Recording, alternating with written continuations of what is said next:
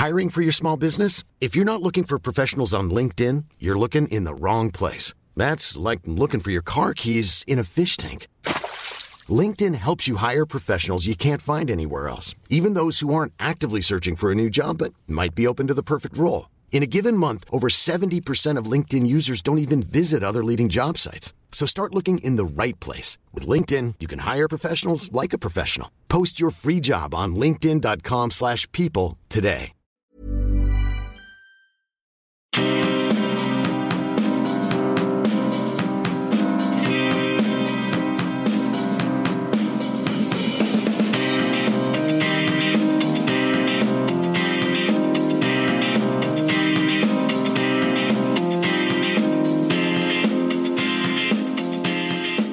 Everyone. Hi. My name is Jane. My name's Kurt. And this is Made You Look, a podcast where we make each other watch an episode of our favourite TV shows and then sit here and chat about them. And figure out why it is we love them. Yeah, why we like the things we like. Yeah. Yeah. No, I do enjoy actually challenging myself, as I did actually this week a little bit, because this is not something that I will say I was starting to be like, am I running out of shows? Am I running out of shows before we have our next season and a different theme? Come on. And thankfully I got a lot of notice from my brother and a bit of Oscar buzz or Emmy buzz, I suppose, that kind of directed me to this. And then a bit of binging session happened. Oh, good. Yes. Yeah, lovely. So this is actually, we're nearing the end of our whatever season we're on, seventh? Yeah. And so we have just picked a couple of shows that we both like. Would you like to tell me what you made me watch this week, Kurt? Yes, this week I made you watch Killing Eve. I had to kill you. I'm really sorry. I had to do it. Gotta go on my own. Indeed you did. Yes. I'm pretty sure the title card changes ever so slightly in because of where the blood drops from different points of the letter. Okay. It's just something you notice when you are binging, I suppose. Yeah. It's an extremely small detail, but like it's got like a big giant bold letters that cover up the entire screen. Yeah. And then you're just like, that's different. Yeah, no. But I really enjoy this show, and actually I think this is the favorite thing I've seen Sandra Oh in. Yeah, right. Yeah. Do you mean even better than her one cameo in 6 Feet Under? Oh my gosh, I forgot about that with that horrible wig. Yeah. Oh my gosh. That was weird. It was weird watching her like that, wasn't it? Yeah, I mean, it was just a bit of fun. It was a very early piece of hers, for sure. Yes, that was before Grey's Anatomy, I do believe. Absolutely, Yes, absolutely. yes. Yeah, no, I must admit, I haven't seen a lot of Sandra Oh, so yes, I guess it's high on the list. Yeah. I keep thinking I've seen her in other stuff, but I don't think I've seen the other stuff. I feel like she played a teacher in something. I don't know, like something like a Mean Girls or something like that. Yeah. But anyway, would you like to tell me a little bit of production history? So Killing Eve is a British spy thriller. So as we said before, starring Sandra Oh and newcomer Jodie Corner. I do believe... Nope, that's Coma. That's Coma. an R and an N, yep. Not an R and an N, Sam. But it's something that I really got me into it was the fact that Phoebe Waller-Bridge was actually getting all of this buzz about her as a response of, the second coming back season of Fleabag and the critical success of the first. And then I knew she was somehow attached to this show. And then I always saw in like train stations or tram stations when this season was coming up, it was this big, very prominent seductive kind of looking spy thrill. What would you call it? Like not a seductress, like assassin kind of cat and mouse vibe. Yeah. That's a lot of words describing a picture, but I mean, sure. like it does, doesn't it? It kind of gives off that effect. Yeah. I'm not sure if you know the exact picture that I'm referring to, but... Nope. If you've seen posters for Killing Eve, then maybe you know what I'm talking about. It doesn't sound like just dribble. But what's interesting is that Phoebe Waller-Bridge is not... in this show, she was actually one of the creators behind it, which is actually based off the novel series by Luke Jennings called Villanelle. And I was like, oh, that's why they're forcing that in there. Because, there's you're going to figure out information about her history and what her name actually is, but then they kind of get stuck on this calling her Villanelle anyway, which I guess really ties together its origins and its roots. I'm not sure. I haven't read the book or anything like that. I'm not sure how closely based off it is, but it's a series that is really fun because I thought I was kind of over spy stuff. I really enjoyed the London Spy Netflix show, which was just a short, limited series, but it was brutal. It was like horrifying. There were some terrible things that I didn't really want to see. And the only reason why I clicked on it because it was an LGBTQ, whatever, like genre. And then I was like, oh, this is really lovely interaction happening between two people who struggle to connect.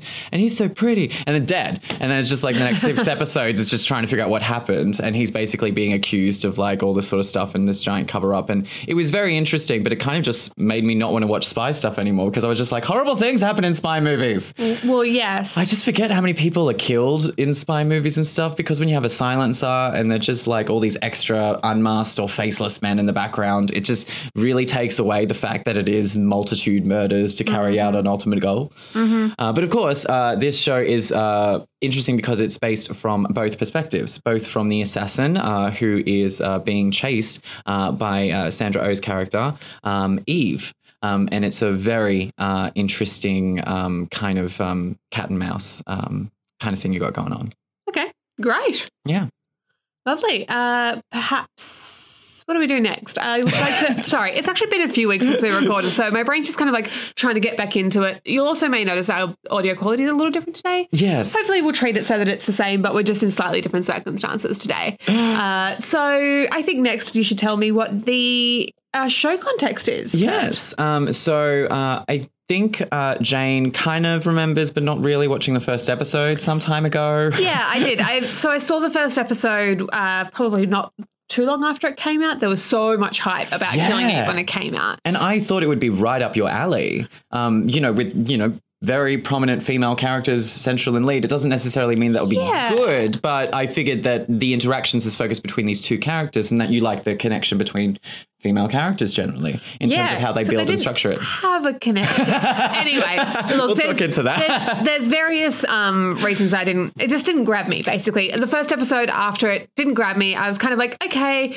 I don't feel like I need to watch all this right now. I did figure I'd always get around to it. Yeah. It's one of those shows that you're like, oh, critically, it means like I should probably give this a red hot go. But I think it definitely suffers one of our main kind of rules in terms of the first episode can really not be the best entry point into a show, even though it's introducing you to the characters. It takes a while to find its footing and find its tone. You don't realize what you're in for until, shock, surprise, this is the way we're going.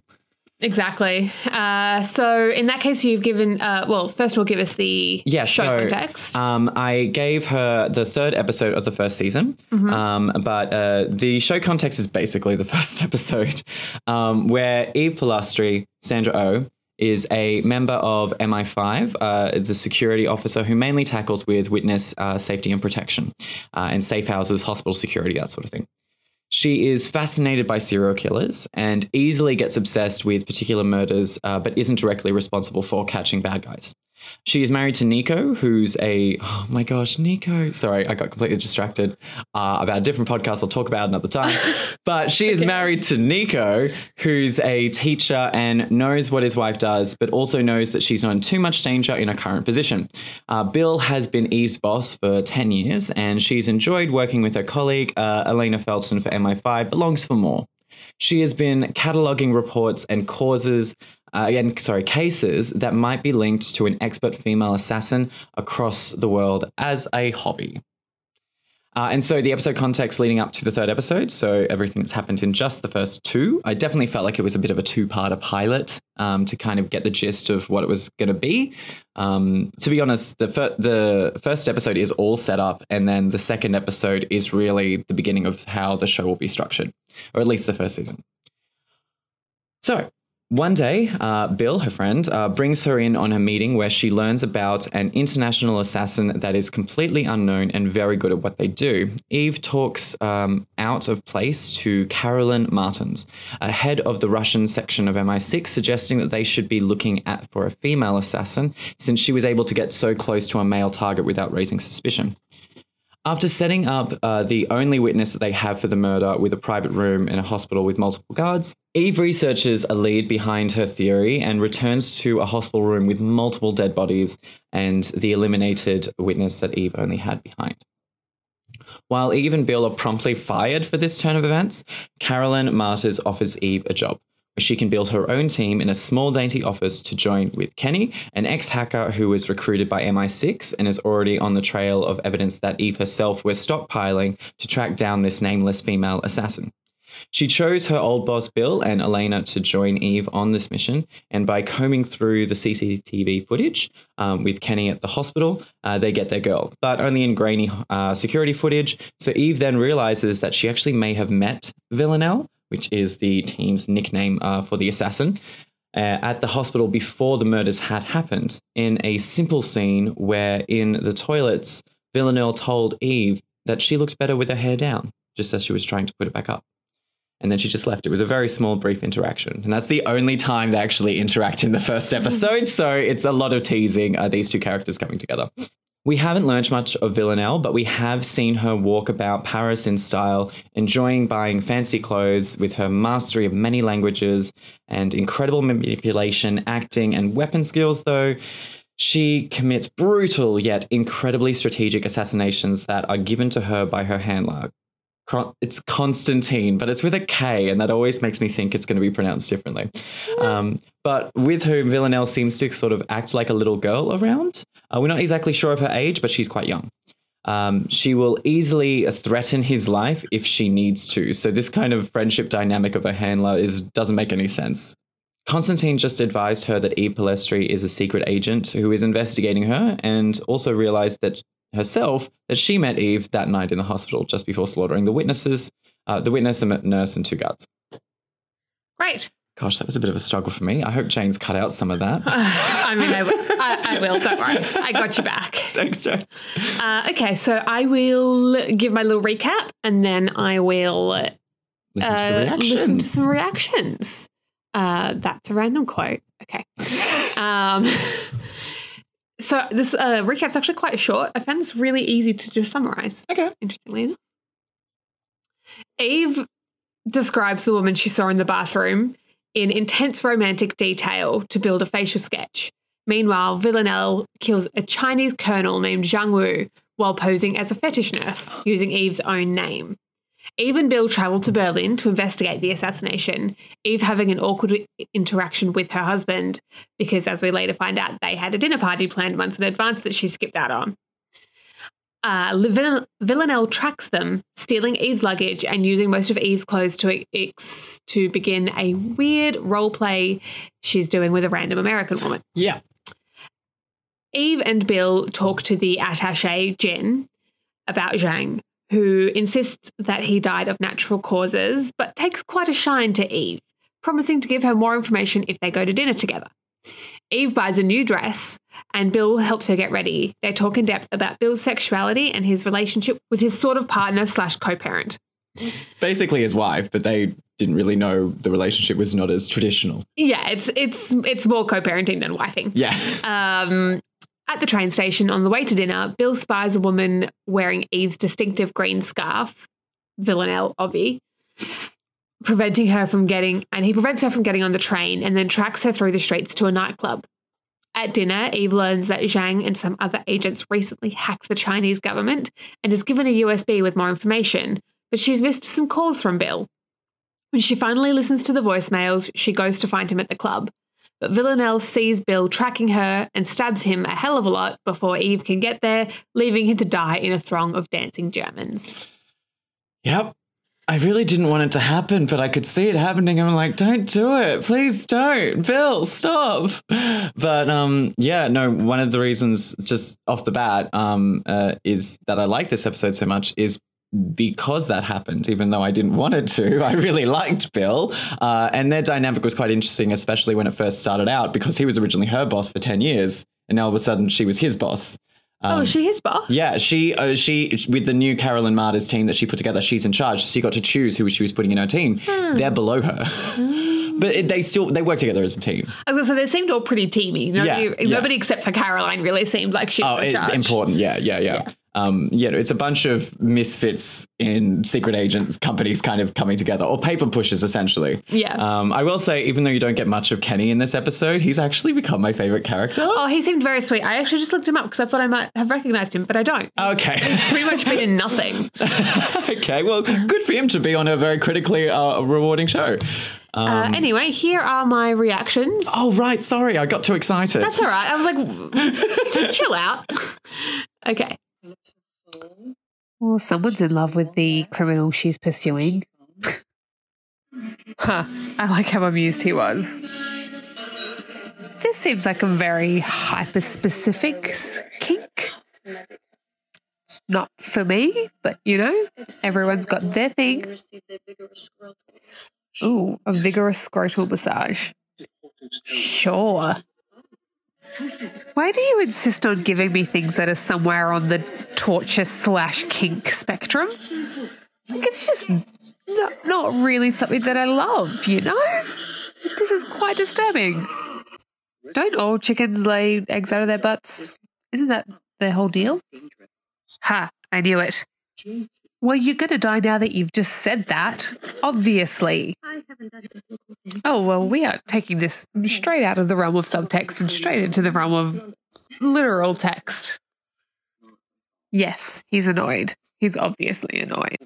Bill knows a surprising amount about the specifics of BDSM. Perhaps he belongs on bonding after all. Ooh, I like that dress. It's very nice. Great colour, good cut. Also, I love that we have Simone / Nicole from Veronica Mars in another show. She's a delight, and I love having her around. Kind of making her look like a dick for not, being there when they could have just cancelled or rescheduled. I don't know, I don't like that move. Look, we've all been there, stuck doing something for work in another city, and all of a sudden you needed to shave your legs and you didn't. You don't even have a razor on you. I feel it. I love that it's her underarms and not even her legs. I've definitely been there. I feel like we're learning a lot about Bill, which is sort of just lending credence to my whole he's definitely going to die thing. Honestly, Bill, tracking the international assassin through the streets of Berlin just doesn't really seem like the smartest idea. Like, maybe you should think twice before you start doing that. Do not follow her into that. No, don't follow her into the nightclub. Don't do it. It's a bad idea, Bill. Most generic dance music ever. It's literal ooch, ooch, ooch, ooch, ooch, ooch, ooch, ooch. You're kind of out of place there, Bill. Easily spotted in a crowd in your trench coat and hat. Oh, she's seen you. Fucking get the fuck out of there. Don't delay, just run. Oh, that's a lot of stabs. It's a lot of stabs. Although you did kind of all seem kind of upper chest. Oh, I guess if you get the esophagus or the windpipe. It's a lot of stabs. But a very little knife. I don't know. Maybe you could survive that. I don't know he deserves to after, literally being the most obvious tracker. Oh, it's just so dumb. I mean, it's sad. I'm sad. Eve's sad. But also, why? Why did he do that? Jeez, you're a bit harsh on Bill towards the end there. I mean, Sandra Oh was giving a heart-wrenching performance right at the end where her friend dies, but the episode just guided you to that conclusion. So no, I mean, don't get me wrong, all of those performances were great, but he was being fucking stupid. Why? He said I didn't want to lose her because this is what they're doing. They're trying to find her. Yeah, no, I agree. I was saying the same things you were saying, like my little interlude before your reactions. I was so excited hearing that because I was like, yes, we're saying the same thing. I actually did see it coming for once. Sometimes I don't see these things coming on the podcast, and Jane is a lot more perceptive than me. I didn't realize until on my second watching that he actually said Daddy's gonna die, isn't he? And I was like, surely that's not foreshadowing. I thought that was red herring. I thought they were saying, oh, he's gonna die. No, well, he's not. I would have been you know, kind of happier if it had been a I'd be cliffhanger. And I happier. kind of hoped that I was kind of like, either they're going to pull out of this and it's going to be fine, or they're going to go straight to the most obvious route, which is let's have him say he's going to die. Let's specifically develop his character in this episode so that we feel more sympathy when he does die. Yeah. But then I didn't feel that much sympathy because I was like, why are you tracking this woman through the streets when you know she's an assassin? Yeah. Who's very good at her job. Very good at her job. And she didn't do it the best way this time round. But the thing is, that's the thing. She doesn't necessarily do things the best way. She seems to genuinely enjoy killing. Yes. Yeah. Yeah, I get that. I mean, otherwise she wouldn't need to do the whole fetish nurse. She wouldn't have need to have gone as far with the fetish nurse as she had to. Because she already got him in a vulnerable state. Like, she does seem to, in the assassins that I've seen, she does seem to always pick very intimate and vulnerable times. So, like, you know, kids' birthday parties or things like that, and where she can easily access someone when they're at their weakest. But then she takes it a few steps further, or terrorizes the child, or, you know, crunches his nuts. Yeah. Yeah, I don't know. It's just that whole thing made me feel just so annoyed. I was just so annoyed. And even the part where, and I rewatched it this morning because it's been a couple of weeks since we were supposed to record. And even I noticed when he calls Eve on the phone and is like, hey, I'm tracking this woman. Then he's like, can you call Weber for me? Yeah. Like, as in his friend, his German friend, like, to help out with this. Yeah. And I was like, why don't you just call Weber? Oh, well, no, but why would you do any of this without backup? Yeah, he shouldn't. He shouldn't have. Like, Weber's your friend. Why are you going, hey, Eve, call Weber. I'm tracking an assassin. Maybe he thought he was looking suspicious being on the phone. I don't know. Okay, we're getting caught up in a few little bits, and let's maybe bring it out of Bill for the episode so far. I mean, the episode's about Bill. But sure, okay. If we can all establish that was dumb and made it really hard to feel sympathy for him dying because it was literally his own fault. Not his own fault. I mean, obviously she killed him. But, you know, I don't mean to victim blame here. Yeah. But he was acting very stupidly and could have very easily avoided being killed. Yeah. And I guess the situation is that he's probably an older agent who is out of practice and shouldn't be doing this sort of thing. And yes, he probably shouldn't. Like, this is the thing that raises the stakes for the entire team in the next episode.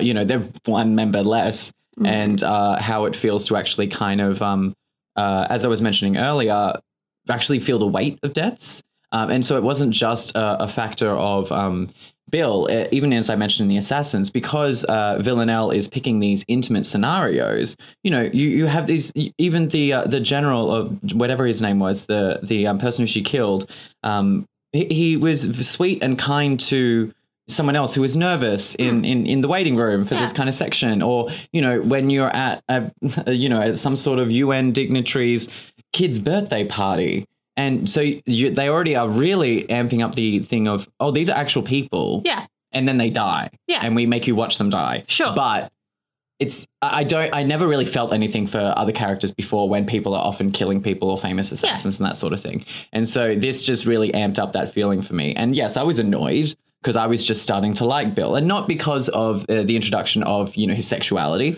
but because I started really liking him at the end of the previous episode, when there was an interesting dynamic between Eve and Bill, when the boss underling, I don't know what's underneath that, boss employee employer relationship swapped. Sure. And they just know each other, and you know, it's the way they acted around each other is kind of like an old married couple, actually. But that's when they have that initial moment of, you know, did you ever think about me? Yeah. No. So I will say that, like, I had no idea where this was going in terms of the relationship between Eve and Villanelle, and the cat and mouse game in terms of the meeting. They do meet in episode 4, actually meet. And from then there's less teasing and anticipation. But it is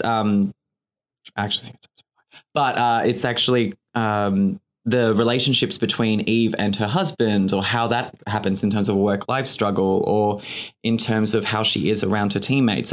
I like it's the fact that the romantic lead is not any main interest in this. It's just more basic level relationships between these people in an office. And I really like it. I never thought I could feel so much for like the office kind of dynamic because I never really like office things. I never even got into Parks and Rec. I mean, Parks and Rec is another story. Sorry. You still haven't gotten to the good stuff. Yeah. I mean, the strength of an office team is not got anything to do with the fact that they're an office. It's always got to do with just the dynamics between characters. Yeah, I suppose. And kind of establishing, strong friendships, or whether it's a found family type vibe or whatever it is. I think that has a lot of potential to kind of build a very strong dynamic is something that's really interesting to watch.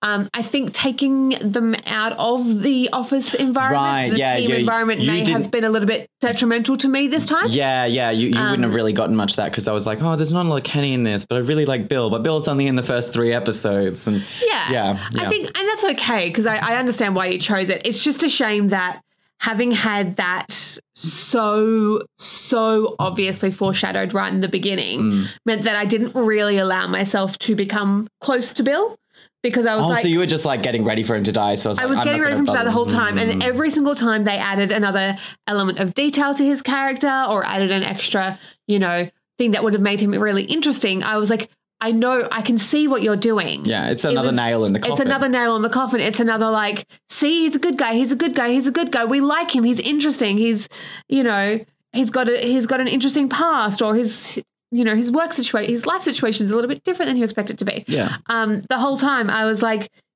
I can see that you're just using him as a writing tool. Yeah. And I think that was just too obvious for me. Yeah, I guess because I watched it in succession, like 1, 2, and 3 together. I think I stopped after this. I was like, I need a break. But it was, because Bill was already quite involved. It's not like in episode 1 and 2, he barely has anything in there. No, I know. And I remember him from episode 1. Yeah. And so, the people who get the most airtime in the first 3 episodes is Bill and Eve, aside from Villanelle, obviously. So I was not following that line as closely as you, because while I did see, this is a writing tool, you could just set him up to kill him, but I wasn't like, they're probably not doing that because they've already been giving me details about his life at about this level each episode. Yeah. So while I was hoping he wasn't going to die, and I could see that would be an obvious writing tool, I was like, I'm not really sure what the tone of this show is yet. Yeah. And it wasn't until really like this episode and the next episode and the episode after is where, because the show kind of shifts a little bit in like the 8 or 9 episodes, I think it is, of the first season. You have like a whole dynamic of what a job is, and then it's now completely changed in the second episode. You've got a team that she's created in it's the second and third episode, and now one of those members has just been killed, and everyone feels the weight of the situation. It's not like, it's fun putting pins on the wall, we're tracking a serial killer, because these were people who are, probably listen to podcasts like My Favorite Murder. She's genuinely interested in this sort of thing, and it's a strange kind of addiction for her. But I was never really too interested in that. That's a whole longer structure in terms of how the dynamic between Villanelle and her continues to evolve. But I definitely did maybe make a bit of a mistake because I was trying to pick the episode that carried the emotional weight of why I started liking this kind of show again, instead of picking the reason why I have been liking the show, I think. Yeah, right. Yeah. That's okay. I mean, I'm not saying that there isn't good stuff in this episode. I think that it's more or less pretty well written, aside from, obviously, as I said, this particular part of it was very, very, very heavily over-foreshadowed. Yeah. I feel like, and I seem to recall I enjoyed the dynamic previously between Eve and Elena, thank you. I think that's quite fun. I enjoyed the little bit of Kenny that we got. I don't get attached. Elena probably got on a show like The Good Place or something, and she disappears after 2 episodes. Devo. Yeah. Okay. She's not dead though. She doesn't get killed. She doesn't get killed, but she does disappear from the cast. Yeah. Well, that's a shame as well. I don't know. It's I still have yet for this show to grab me, and I really don't know what the problem is. Yeah, I think to get this show to get into it, You've got to watch it in order, actually. I really do. And it's unfortunate that I think that the reason why because I wasn't sure if I liked the show at this point. I think it was in the next episode and the episode after. But the thing is, the next episode is, again, a bit of a two-parter, so I didn't want to give you the next episode without getting the resolution to it, because I definitely know if you're setting something up in an episodic structure and you don't resolve everything you've been building and you're going to do it all in the next episode, that's not going to be satisfying for you. No, you know that I'm not going to be happy about that, particularly if I'm asked to watch it in isolation. Yes, which is, what we do. So I kind of was cornered into a box because I still want you to watch the show. Yeah. I mean, we had the same problem last week with Haunting. Right, yes. With the same thing where I was like, I really wanted to give you episode 5 and 6, but I couldn't because of things. So, I had to give you episode 3, which was the closest to. So I totally get it. I think one thing that I'm kind of struggling with is a little bit of not getting the hype yet. Oh, yeah, I actually still don't get it. I still don't get why it's been so praised. I think I might get more from Fleabag. Than I will from this. I had a conversation with my housemate and with a couple other friends of mine kind of about it, just to try and work out. And I mean, my housemate kind of was like, it's great, all of the main characters are women and they're so kick-ass, but they've got real depth to them and blah, blah, blah, and all this kind of stuff. And my other friend was kind of like, I really like the dialogue and how like witty and quick-paced the dialogue is and that kind of thing. And I was kind of going like, I don't disagree with any of your points. But they're not amazing. No, I think it's not even that they're not amazing. I think the thing is, it's got all of these great points that I often see in my TV shows, but my TV shows aren't prestige TV shows. Oh, okay. I don't like a lot of prestige drama. You don't like... break down prestige for me a little bit more. Prestige drama is stereotypical, your HBO, your AMC. Right, usually your Downton like Abbeys. I mean, yeah, kind of Downton Abbey, your Breaking Bad. Yeah. No, we're actually even like is it called Sharp Creatures? Sharp Object? I don't know what you're talking about. You guys know what I'm talking about. It's the one with my God. Not Isla Fisher, the one that looks like Isla Fisher. Who's more famous? Amy Adams? Yeah. Red hair? Amy Adams? I didn't know she was in a TV show. She's in a TV show. Anyway, it's supposedly really, really amazing. It's these really like, they're heavy dramas. They're usually quite intense and go into a lot of darkness. I'm remembering the poster for the TV show now, but I have no idea what it's called. Yeah, I think it's called Sharp Objects. It's a Gillian Flynn novel. Right. Anyway, it's that kind of a TV show that is, kind of considered to be really, really high quality, and not a lot of them have female leads in kind of primary roles, or complex female leads in primary roles, and not a lot of them have sharp, witty dialogue. It's more like super hyper realistic dialogue, or just like really intense, long, quiet scenes and that kind of thing. Yeah. And I think what I'm getting here is that I'm seeing a lot of the elements in this TV show that I would normally see anyway. So those things in themselves aren't enough to grab me.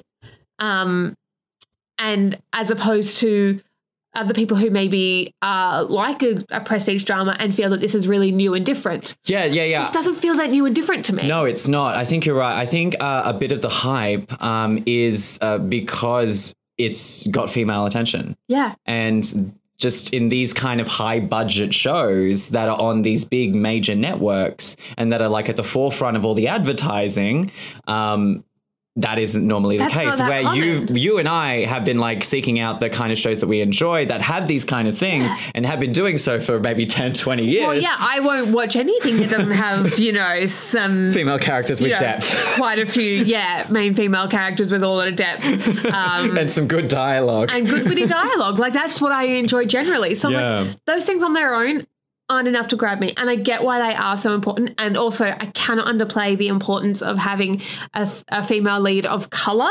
Yes, which is really, really rare. And that it isn't central to the character. It doesn't like shift her completely, but she's also connected to her husband's heritage in a little bit different ways that you haven't seen or whatever else. But it's just it's just nice when it doesn't, it's not a big deal. Like if the central character was gay, it's not a big deal. We don't have to make a scene about it. Yeah. And I even read an interview with Sandra Oh when the show first came out, which was basically about when she first received the script. Was it Sharp Objects. It was Sharp Objects. Yeah, that's what I thought. I have no idea what that show is. Never mind. I might watch it at some point. Anyway, I read this interview with Sandra Oh when the show first came out, which was basically that her agent sent her the script. And she read the whole script and she was like, this is a great script. What part am I expected for? Oh, right, because either female. Well, yeah, because she was like, she was waiting to see the best friend role that she would be considered for. She was expecting that. Yeah, she was expecting, she doesn't get cast as leads because she's a person of colour. Yes, yeah, no, you're right. Yeah, you're right. And casts are getting more diverse and more diverse, but it's still rare to have your main lead as a person of colour. Yeah, very true. And I think that's, and unless it is a show that is, something like Blackish or something that is actually designed around that, which it has its own place as well and is very important as well. But in this case, she was like, she was shocked to learn that they were seeing people of all different ethnicities and backgrounds and all kinds of things for this part, because she was like, I'm not used to being put forward for these roles. I'm glad she got it, though, because I honestly enjoy the subtleties of her acting. I do think that you probably don't see them. You weren't introduced to it the best way, in the way that she was very romantically describing the physical description of it, because that's even a surprise to her, I think, as she's saying it. And the thing that honestly did turn me off the show, and this is something I'm working on myself through, but we've talked about it before, the fact that just because the characters are gay, for example, a female who is a homosexual, doesn't mean I'm going to relate to... homosexual. It's just so formal. A female who is homosexual. Well, I've been around people before who can't say the G word, or the H word, and they just said interested in. Yeah, right. Yeah. Anyway, it's I'm not necessarily going to relate to that character, and I like to get characters that I can relate to because it's a completely different experience, and different things that I don't identify with. But it's also like, hey, maybe I should understand what they do go through and figure that out and understand that a bit more. And so when I saw these posters and Sandra Oh being a part of it, because her profile's been quite big for a little while, just because of things like Grey's Anatomy and other sponsorships and things that she's been a part of. I remember after I got Jane to watch this, I just started seeing all of her on the Canadian airline ads, and I really like them. They're quite cute and fun, but it's just... I completely forgot what my point was. I can't remember. Something about the subtleties in her acting. Oh, yeah. And so it's just very over the top, the way that... I know where I was going. I didn't know if it was going to be a lesbian dynamic of two females interested in each other, which is cool, go for it. But I was like, I'm not interested in women, so I'm not sure how much I'd relate to this character if I would really enjoy the show. But then I'm like, but I don't know what this dynamic is between Eve and the Villanelle, because Eve is married to a man. And she doesn't seem interested in the opposite sex. In the same sex. But Villanelle, gosh, I hate that they both have V's in their names, is, getting her to dress up in Eve's clothing and picking up some single mum or something. And so clearly we do find out about Villanelle's sexual identity and orientation, but it's just...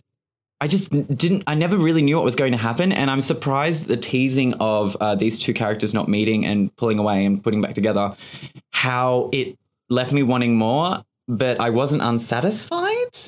I was unsatisfied in the first episode, but also it was on Stan. So I was like, I can watch the next episode right now. I'm ready to go.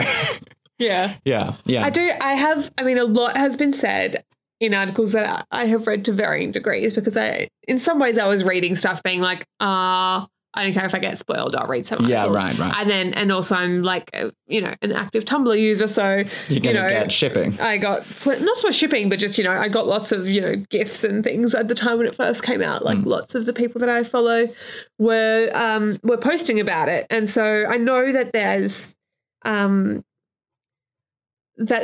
whether or not the relationship is canonically romantic or not, or if it's just kind of a single-minded obsession with one another, or what that is. I know that that's kind of at least in the first season, was largely a big question mark. Yeah. But also a lot of people were quite happy with the fact that it was a question mark. Yeah. Which is unusual because usually I see in the fandom people saying stuff like, you know, just make them gay, you cowards, that kind of stuff. Yeah. This didn't feel like queer baiting to me. Yeah. This was a curiosity. And the thing is, you're kind of experiencing the curiosity yourself by not getting all the answers right away. And normally, you know, I don't like mystery box writing tools, you know, like J.J. Abrams did in the first Star Wars movie.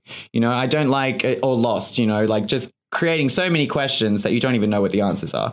But creating questions, not giving you the answers deliberately so you feel the same amount of tension that the central characters are, that's where I kind of hovered around when I was watching the show. And so that's why I think that people haven't been pissed off about it. And also, I guess, because you do see Eve with other women. So it's not like we're not showing you, you know, same-sex kissing or action on Eve? screen.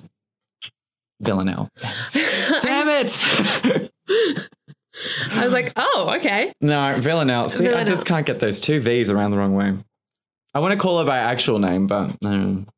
The character's actual name? No, the character's actual name. All right. Yeah. Yeah, I don't know. Yeah. Okay. Yeah, no, that's completely fair because I think that this is a show that isolated. I'm surprised that Haunting went as well as it did, actually, for an isolated episode, but I guess it does have that kind of back and forth. I mean, but they were also very much the first 4-5 episodes of Haunting all like that. Were designed to be very isolated, and they were about, you know, one singular character, that kind of thing. Yeah. So, you know, I think that particular structure is designed to do that for the first half of the season. This one's not. No. And I didn't actually, having said that, have that big of a problem with the structure of the episode. I do feel like the central narrative of investigating the death of the guy through the attaché Jin and the idea of being in the same city as Villanelle and her tracking them and that coming to some sort of a head.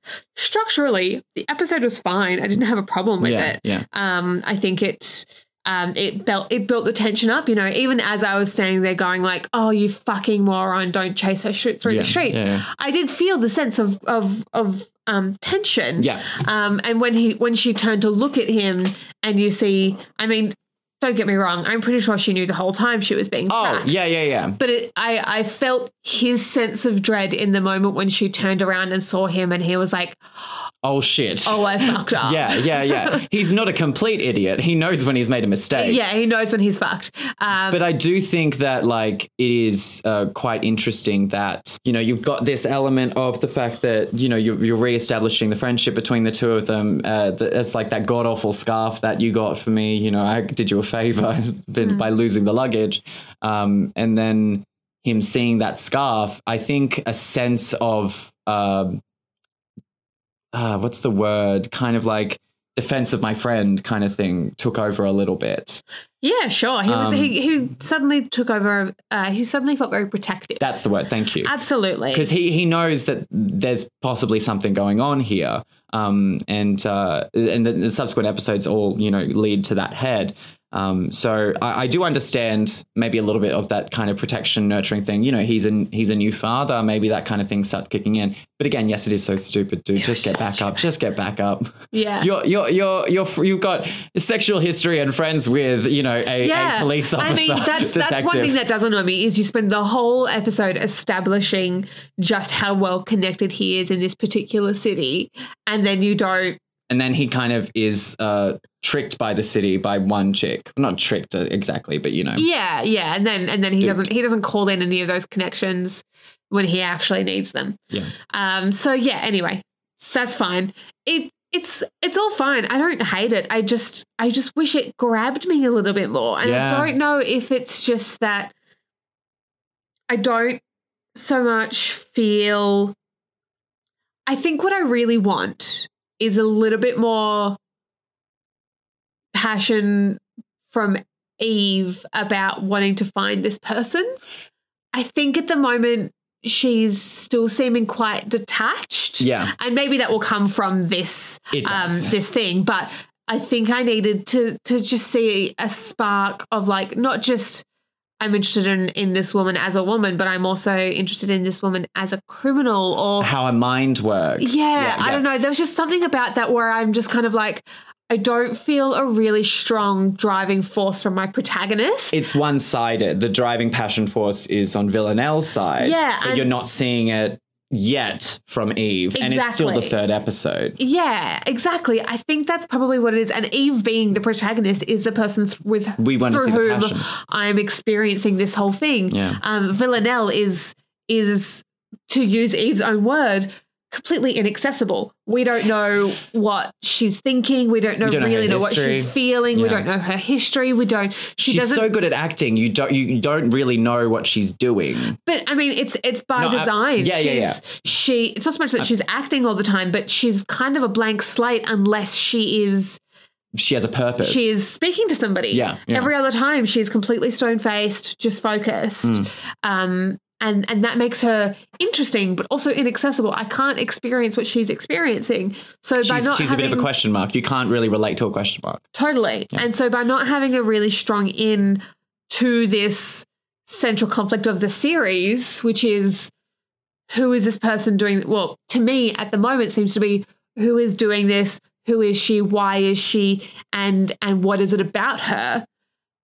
I don't feel that from Eve. And that makes it really hard to get into the show. I would suggest giving the next episode a go. I mean, I probably need to go back and watch the first two anyway before I do that. You could skip it. But I mean, like, yeah, if you want to give Bill any sort of enjoyment, but ultimately, the obsession becomes more apparent after this, because she's like, after the funeral, she needs to find her. She needs to do something. Her friend of 10 years is now dead. This is no longer just a case. It's personal. Yeah. But then, the curiosities and question marks still keep coming. It's like, wait, what would you do if you even find her? You really want to know how her mind works and things like that. And so, yes, those kind of, that amount of passion, it's too much of a gamble. I'm surprised this show has actually done well, that by the fourth episode, is when you really get that fired up passion, which you would normally get by the end of the first for a central character. I mean, again, the streaming of it all helps. Yeah, I suppose. The streaming of it all means that most people will give it, 2 to 3 episodes at least, even up to 4, before they tune out. I just didn't this time. Yeah. Oh, no. And I think that's fair. And I think, I'm sure if I were, really bored and I felt, but again, because it feels like prestige drama to me, I very rarely want to just put prestige drama on. Yeah, they're longer too. They're longer. They're like, there's a little bit like 6 minutes longer. They lead into the 50-minute mark for the TV hour movies. And sometimes there's a lot of quiet.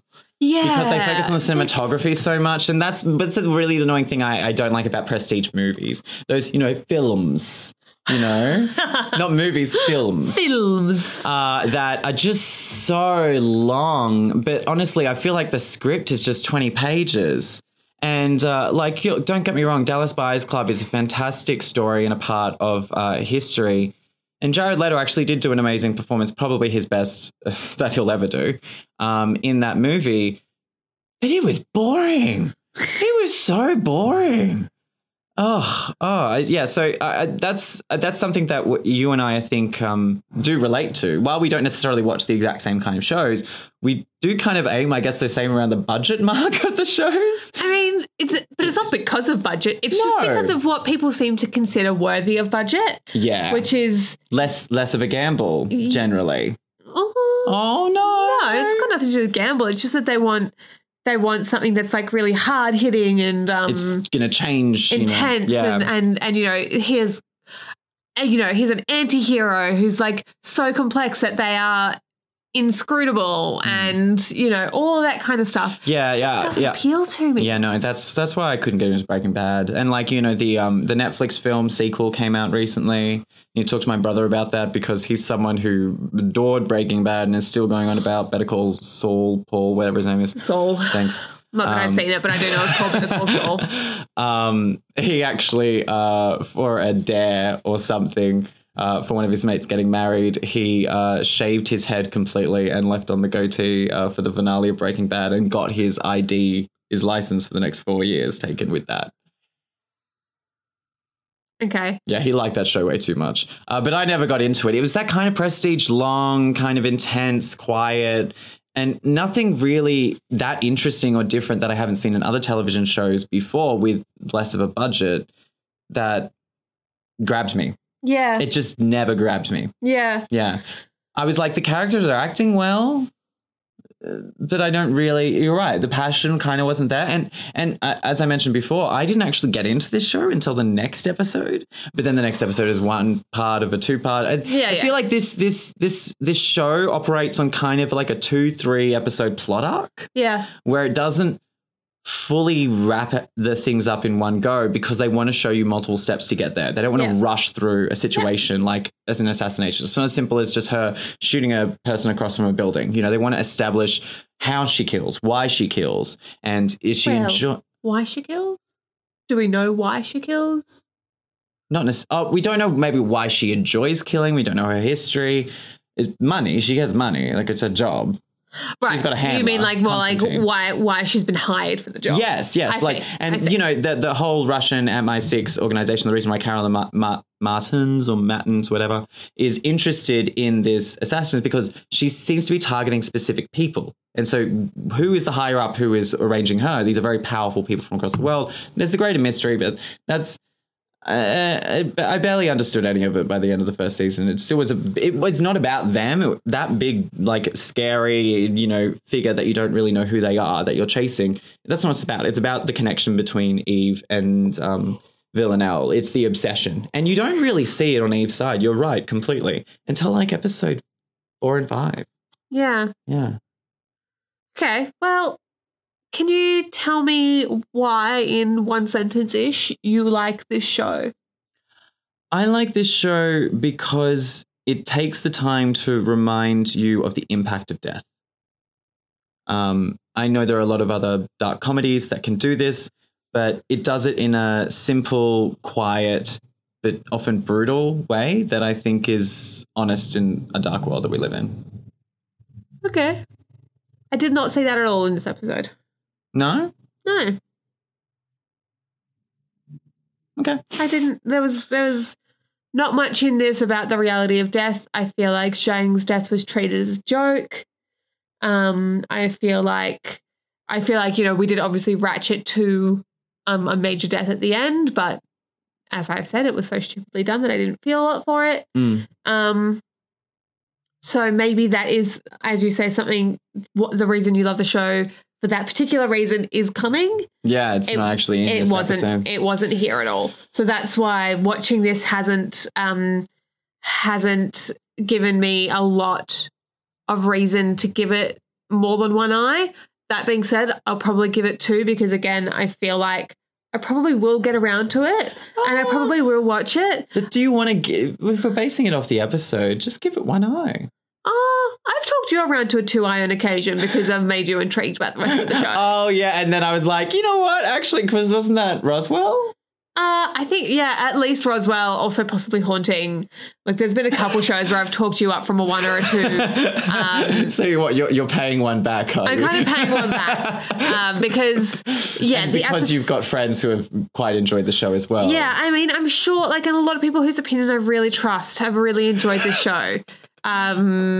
So I'm sure that there's something in there that will get me. You didn't see it. I just didn't see it. I haven't seen it in episode 1. I haven't seen it in episode 3. It's not really an episode. I guess 2. maybe I'll watch episode 2 for the sake of continuity, and then I'll maybe give 4 a go. And if I can't get it, no, stop. I don't want you to not watch. The thing is, it's not unenjoyable. It's just not something. There's other things you would rather watch. Yeah, exactly, exactly. We're not saying that this is a bad show. No, I'm not saying that at all. I'm just saying I'd like for there to be something to grab me. And the thing is, I spoke to like one of my friends who I was like, "Why did this show grab you?" And she was saying that like she was grabbed from the moment in the first episode with Elena and Eve eating the croissant together. And that's a really nice moment. It's a really nice but moment. But also that's something that's not part of even much of season 1. No, but she was like, but that showed me the way they, this is, it's a clever show. It's really funny. It's got those bits that she really likes, and that was enough for her to grab her. That the little moments. She was interested. I like those moments. And yeah, those moments are nice, but they're not enough to make me watch a show. Oh yeah, exactly. Like, I was watching the first episode. I saw those little moments. Then after that, Bill has this moment of almost reprimanding her for being late. They're being called in on a Saturday morning. This is the first time she meets Carolyn Martins or whatever. And he's like, "Oh, you're late. What did you do? Get it?" And it's like, "Can I have that?" It's like, no. And they just have this playful thing around each other. The way that a boss and an employee shouldn't really act at somewhere like MI5, but they're just people, they're paper pushers for security detail. And so I was like, okay. And then it turned into this other thing, and I was like, wait, what's going on? And then the show changes a little bit again after Bill's death, and I was just like, I didn't know where the show was going. Yeah. I just knew it was just pushing Eve and Villanelle together, but I didn't know how that was going to happen because the scenario around why they were chasing or looking for each other just kept changing. Yeah. Throughout the first season. That's okay. It's, an evolving kind of... Which is interesting. Yeah, that's fine. Yeah, it's just I didn't realize how much that I do enjoy settling into a routine, like kind of like knowing a little bit what I'm in for. You don't want a show to be 100% unpredictable. You want a little bit of familiarity. Yeah, you want to be able to settle in for a while. It's like if they just keep killing your characters, then you're kind of like, well, why am I here? Yeah. But the thing is, like, Bill's the only member of the team who really dies, at least in the first season, that I can remember. Yeah. I mean, I think they might bring in someone to replace Bill really quickly, and that's really uncomfortable and awkward, but Karen's like, we still got to find him, right? You can stop spoiling things for me now. Oh, sorry. Yeah, anyway, I'm going to give it... I honestly can't remember. I might be making that up. Sure. I'm going to give it a 2, partially for the hype and partially for... No, mostly for the hype, really. Because I will watch those other episodes. Maybe not right away, but I will watch those other episodes and give it another chance to grab me, because I do think that there probably are things in here that I will really like. And I feel like as the relationship or the tension between Eve and Villanelle grows, I think that I will find that more intriguing. Yeah. I think when you see Eve's motivation shift, that will give you a decision of if you're going to like this character. Yeah. Of course, it evolves as the show bloody does, as we've really pinpointed. Yeah. But it was definitely a catalyst for getting it started, and that's why, again, I didn't realize until reflection with you that it took so long for the central character to, even though she was like intrigued, I wouldn't say she was obsessed. Yeah. Then the obsession begins. Yeah. Yeah. Great. So now that's done. Kurt, what's been in your eye this week? So what's been in my eye is actually one of yours that you normally do. It's actually been in my ears. Okay. I have a podcast that I really love. It's actually the first podcast I subscribed to.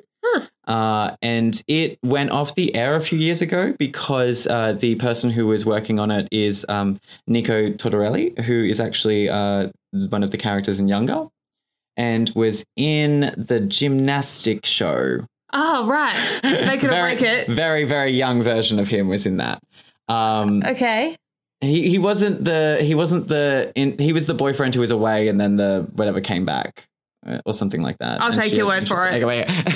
Anyway, he's got a podcast called The Love Bomb, which brings in people from his life or people that he's intrigued by that treat the world with a kind of loving sensibility, whether that means he's had a sexual relationship with them or whether that means because he's a sexually fluid, a kind of bisexual, queer person, men, women, friends, lifelong friends, people he's recently met, artists, all this kind of stuff. He's kind of just interesting people and talk about love in a way that is like, it's not just an interview, it's an interview framed around love and people's definitions of love. But when the show came back, he's like, I miss you guys. But he went away to write a book of poetry and then finish his autobiography, which is essentially very playful with words. He does love this kind of spoken word element to it. each episode actually always starts with a prayer that he whispers over.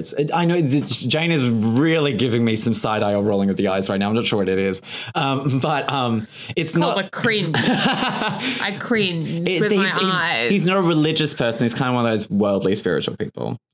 Is that better or worse for you, or about the same? It's like, you know, please protect my family, and like it's infinitely better. Like it's trying to put slightly better because you don't believe in like a man in the sky. It's like wanting to put positive energy out there in the universe for the people that he loves and has encountered and that sort of thing. But it's literally just like 20 seconds, but it's edited really well and overlaid on top of each other. So the sound is quite interesting in the production. But it was very interesting hearing a chapter from his book as a return for the podcast. I'm not sure if he's now fully returning to the podcast. I hope he is. But there's a whole back catalogue history of it. And it's a really interesting kind of half an hour time of different kind of characters that you don't really realize. It might say a lot about Nico, who's a very interesting individual who's been sober, I think, for several years. But, you know, is all these tattoos and fascinated with drag queens and really on a queer level, you know, on the forefront of not being ashamed or bowing down to the will of producers in terms of public image, you know, because this was around the time that marriage was being legalized nationwide in America. So it's a very...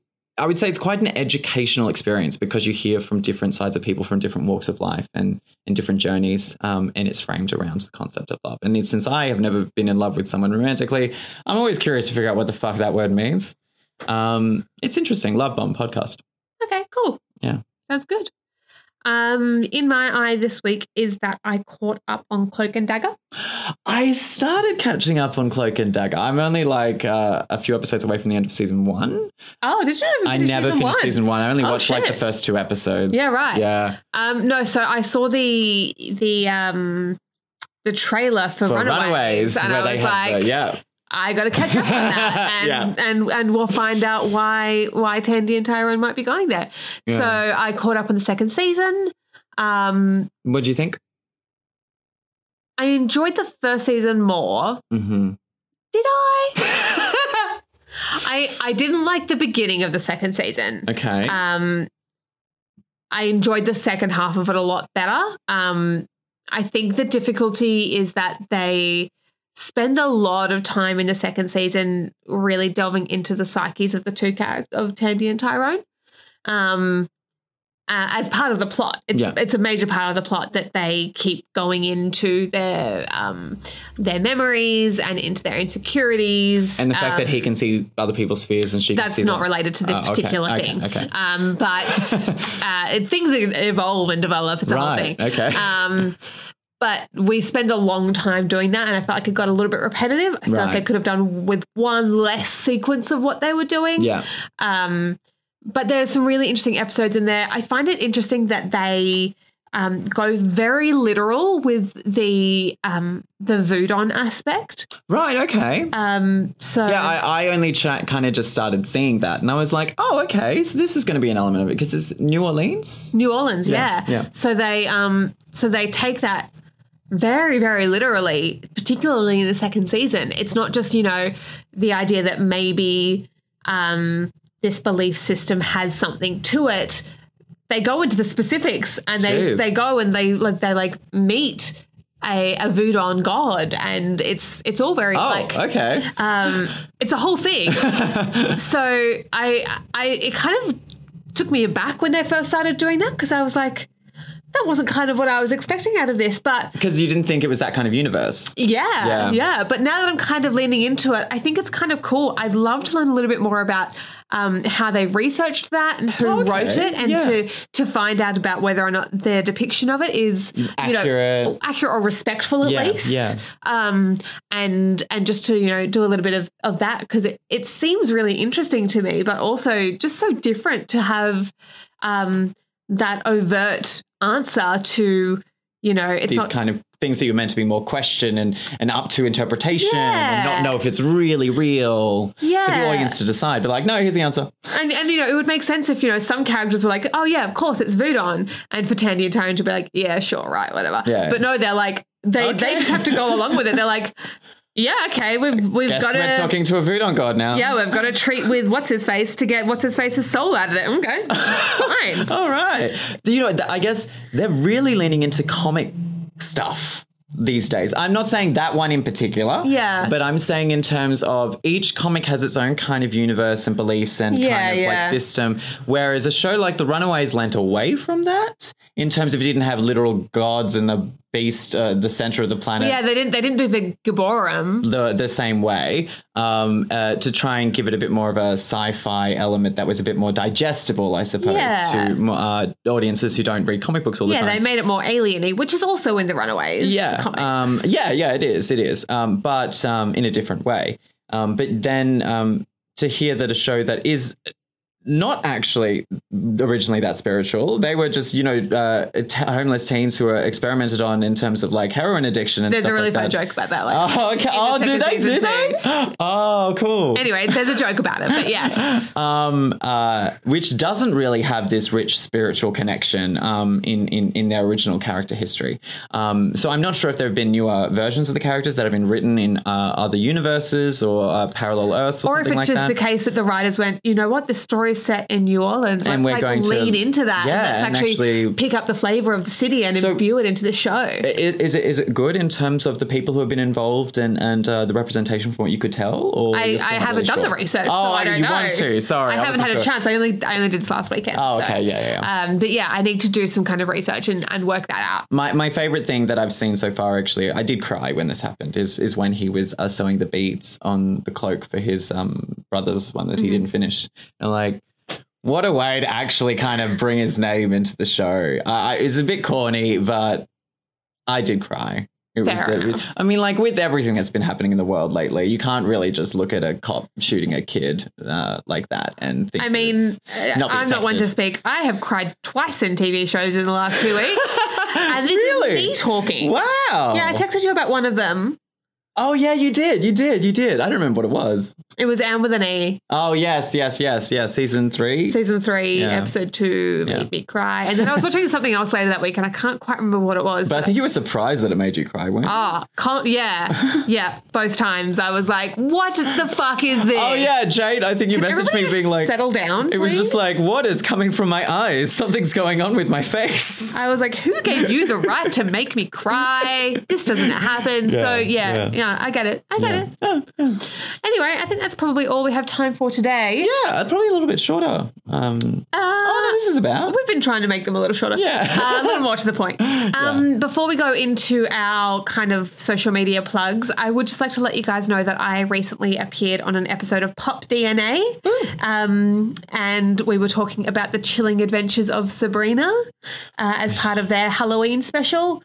I'd like to say how cool it was, but I haven't actually recorded it yet. But it will be out by the time you listen to this. So go listen. I'm sure it's going to be a really good time. Those guys do some seriously in-depth research on the TV shows or movies that they're discussing. So yes, much more in-depth than our brief production history on the Wikipedia. I mean that's the point. But they kind of look at the historical, political, social context around around the creation of TV shows, and sometimes that involves going way back into the history of perhaps the mythical creatures that they're talking about. Yeah. Sometimes that's more about what was the TV landscape like when this show was made.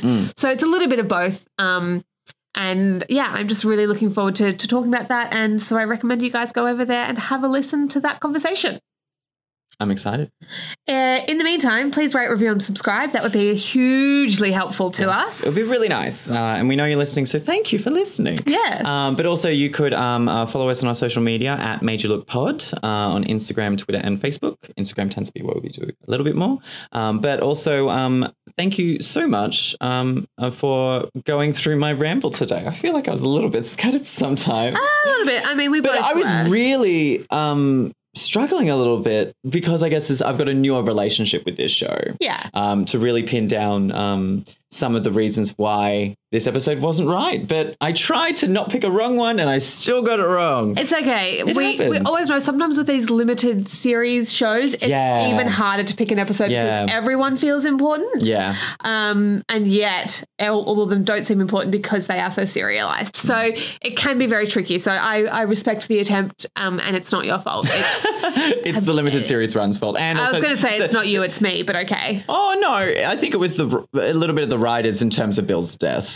Yeah, you guys fucked that. Because if that was part of the episode, I think you may have had an easier time giving it a 2. Maybe. Anyway, that's all we have time for. Thank you so much for listening, and we will speak at you next week. Bye. Bye.